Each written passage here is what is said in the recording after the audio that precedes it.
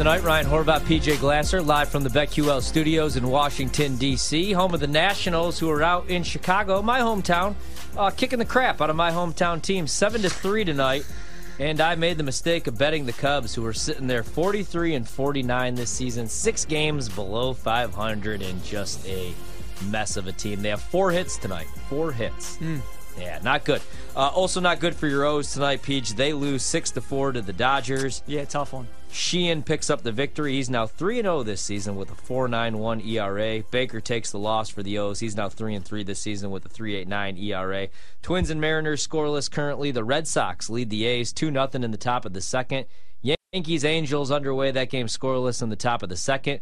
Royals up 2-0 on the Tigers right now in the bottom of the seventh. How about Jordan Lyles tonight? He's due. Also, right now, the Rays and the Rangers tied up at 2. Marlins trail 6-4 out in St. Louis. The Cardinals with the lead and the bases loaded in the top of the seventh. The Giants and the Reds still in a rain delay right now. Top of the eighth. Good game, though, tied up at 2. And then the Guardians up 10-0 right now on the Pirates, who are in free fall mode. 41-52 on the season. The Guardians still 3 games below 500, but good start to the second half of the season with a 10-0 lead right now on the Pirates in the bottom of the eighth. Wanted to give a special shout-out to Jen McGraw, who's leaving the social team, leaving the BetQL network. Our final night with the show, does a great job running our social. Give us a follow, the BetQL app. Give us a follow, BetMGM Tonight. Check out the podcast, BetMGM Tonight, wherever you find your podcast. Also tonight, Peach, the big Summer League Championship game. The Cavs up 65-51 on the Rockets. That game over on ESPN. Both teams 5-0, playing for the big one. The Summer League Championship. Doesn't get much bigger, does it? No, it really doesn't. I've been waiting all day for that game. All day? I've been waiting all year. We've got it on all 4 TVs here in the studio. We're so excited. So, I'm excited to see how this one plays out in the fourth quarter. All right, let's get back to the football talk. Coming up in about 20 minutes, we're going to talk with Keith Smith, covers the NBA for Spotrac. Caught up with him a little bit earlier on tonight, and talk some NBA with the win totals now being released. But let's talk a little bit more about the NFL here. We did an hour-long preview on the Big Ten, really good stuff there, but we got to talk about D-Hop. He goes to the Tennessee Titans, does not end up going and reuniting with Bill O'Brien, who once traded him for a broken-down David Johnson in New England, but instead he goes and plays for the Titans, and it makes sense. Like, you look at it on paper, and Robert Woods is with the Texans now. Austin Hooper is with the Raiders now. Last season they were number 1 and number 2 in receptions. No other player caught more than 33 balls in Tennessee. Treylon Burks actually caught 33 of his 54 targets for 444 yards and 1 touchdown, but he also missed 6 games as a rookie. Maybe he makes that year 2 leap. But I get it, man. You bring in D-Hop because you finished 30th in passing yards. You finished tied for 28th in passing touchdowns with just 16.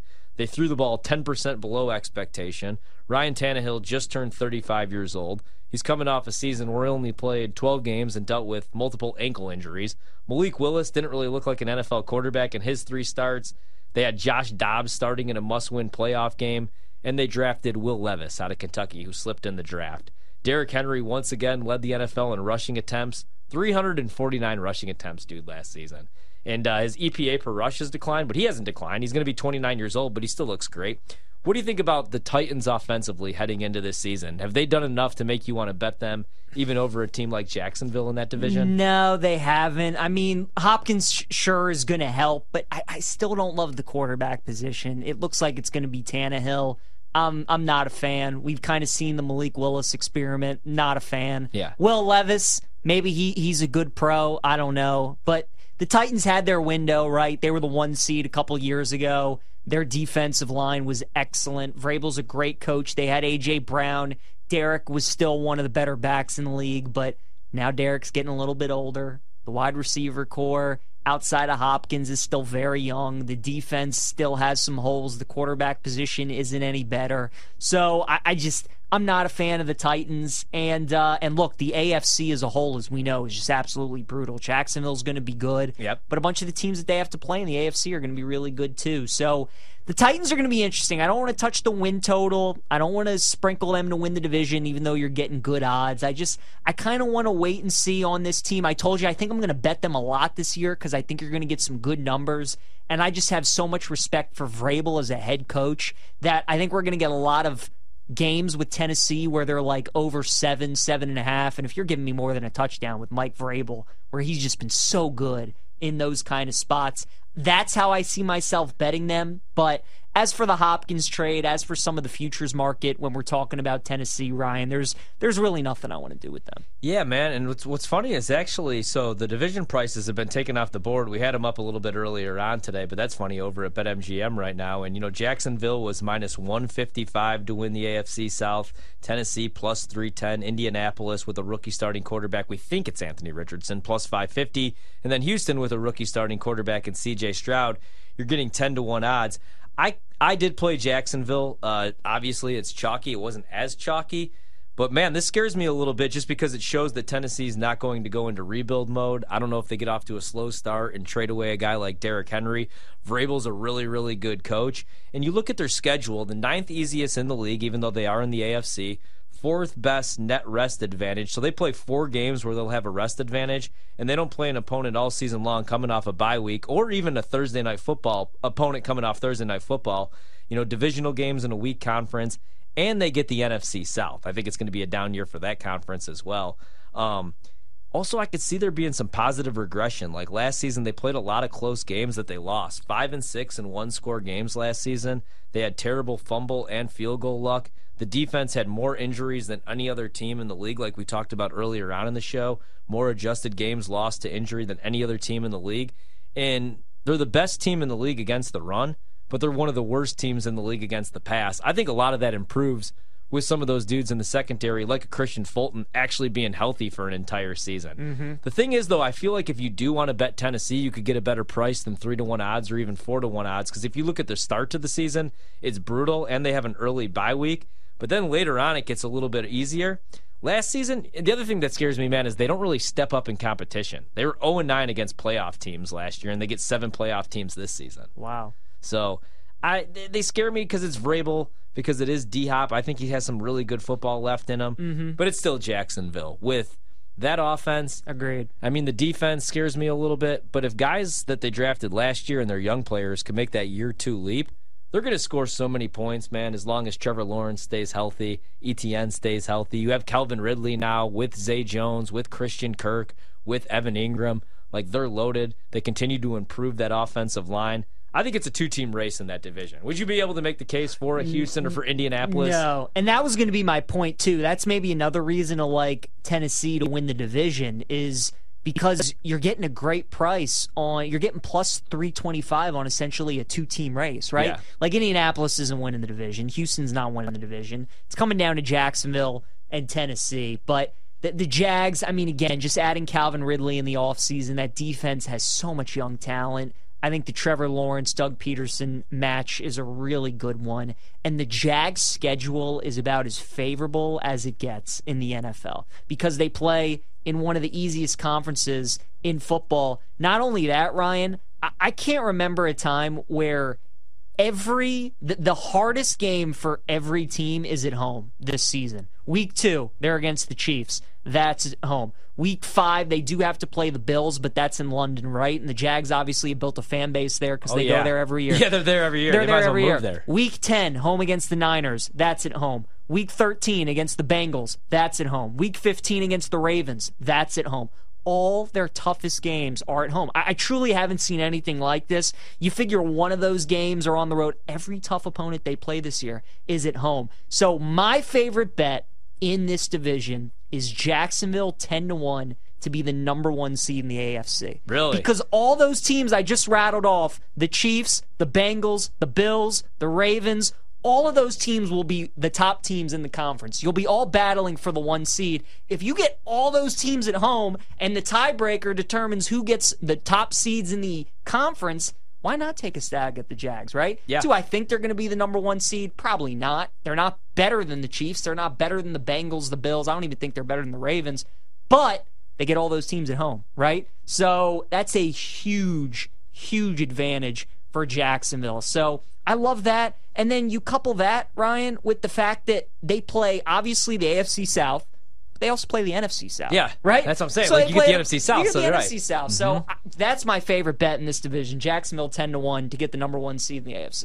Yeah, man, I'm high on Jacksonville. I do like what Houston's doing. Like I think that you start by rebuilding that defense, and that's what happens when you bring in a defensive-minded head coach. They're going to try to build it through like the 49ers model, and then I hope C.J. Stroud ends up being the real deal because I like him and Bryce so much, man. I hope that they both pan out. Stroud, I like Hendon Hooker too, but I mean. Stroud I'm worried about, Ryan, because C.J. Stroud I think is a lot like Mac Jones in the sense that you need to build an offense around him. I agree. We saw against Georgia. I mean, you talked about earlier in the show. Marvin Harrison stays healthy, they win that game. Marvin Harrison comes out of that game, and they're unable to win. Don't you think if Bryce Young is the quarterback of that game, he finds a way to win it? And I think that's the difference. I don't Maybe know. He Stroud doesn't. was so damn good in that game. He was, but there's just something that about kid makes Bryce. that field goal and they win that game. Yeah, we have to remember that's true. too. You know that's what I mean? True. That is true. It's hard. It's hard for me No, to it remember is. because I had the future and I had him on the money line in that game. It is. Brings back painful memories, But man. I don't know. Stroud to me feels like a guy that I like Bryce more. Bryce's ceiling. Bryce. I know he's small, man, but he could be like the Steph Curry of NFL football. Sure. No, I think it's a great comp, and you've said that before, and I think it's spot on. But I don't know. I watch Stroud and I love him, and I think that if you put him in the right system with great receivers, a good O-line, I think he's going to be awesome. I just don't know, man. But Houston, I like what they're building. Damian Pierce is one of the best young running backs in football. Yeah. Love that dude. And they have the 7th easiest projected schedule. I mean, you could say that about all these teams in the division because they get to play each other, right? But also, like, you look at their 2 divisional games against the Titans, if it ends up being a mess and D-Hop isn't enough, and let's say, like, Will Levis or Malik is the starting quarterback, they don't play them until Week 15 and Week 17. That might be a team that gets hot later on. I don't know what C.J. Stroud is, but I know he's an upgrade over Davis Mills and Kyle Allen. Yeah. So the passing offense should get a little bit better. But who's gonna have more wins this season, Houston or Indy? I'll go Indy. I think Indy could be like a sleeper, sneaky team. Now, what scares me is the offensive line has to stay healthy because I think Anthony Richardson just gets thrown to the wolves, and I don't know what the passing attack's going to look like because even at Florida, there's a whole side of the field that he just doesn't see yet. But think of that rushing attack if Jonathan Taylor could stay healthy. And again, today, none of those backs get their contracts, so Jonathan Taylor is going to want to go all in for himself. He's going to have to stay healthy. The thing that scares me, though, like people expect this bounce-back year because he's going to be healthy, but he was terrible, like even after and before initial contact. Like, even when the blocking was there, he just went down right away. I don't know if he was making business decisions. You have a rookie quarterback. The defense, though, will be top 10. So if they have a rushing offense where they could just kind of, like, control the clock, take the football away, I think they could be a sneaky, like, 7 or 8 win team in that division. I don't think they're going to the playoffs or anything like that. It's Jacksonville or Tennessee winning 10 games, and then everybody else, I think the ceiling's 8. No doubt. I do think there's some intrigue, though, with Indy and Houston, like you said. I think Bryce Young, I agree with you. I think he's the most talented quarterback in this class. Oh, yeah. But Anthony Richardson, dude, is like, his combination of arm and then running ability is just beyond insane. Go back and watch that Week 1 game against Utah, man. I mean, it killed me because I had Utah. And, man, I mean, like, some of the plays that he can make, that's the thing. And it's not even just about, like he can't read a defense. You know who else couldn't read a defense was Patrick Mahomes, but Patrick Mahomes can make every single throw. Exactly. Same thing, like, even Jordan Love, I don't know if he's going to be any good, but I saw at Utah State he can make the throws. Richardson, like, literally, there's, like, a whole side that he can't throw the ball to. But we said the same. I mean, like, some of these guys that are projects, the craziest thing is that back in the day, you kind of were what you were as far as accuracy, and then we saw Josh Allen in college. He could throw a 60-yard bomb, but he just wasn't accurate. Then all of a sudden in 1 year, they fixed that. Brian Daboll really fixed that in Buffalo. I didn't think that Jalen was going to look that good as a pro, but they put in the right system. Exactly. Like, as a rookie, the first 8 weeks, he was kind of a mess. Right. In the second 8 weeks, they put in a different offense, and he showed that he could make the throws, but you never know. Like, Anthony Richardson could be a future MVP, or he could be out of the league in like a year or two. Yeah. You know what I mean? Completely agree. Walk-off wild pitch in Texas Tampa. That's a big win for the Rangers. You don't see that often. I'm a little worried about the Rays, to be honest with you. The bullpen sucks. It absolutely sucks. Yeah. I think the O's are going to end up winning that division, and I didn't jump on it in time. Well, that's a nice win by Texas for the Orioles because they only remain 1 game back in the AL East. But, yeah, man, that's crazy. Not in the majors do you often see a walk-off wild pitch. But yeah, Indy and Houston, they're not going to make the playoffs. They're going to struggle this season.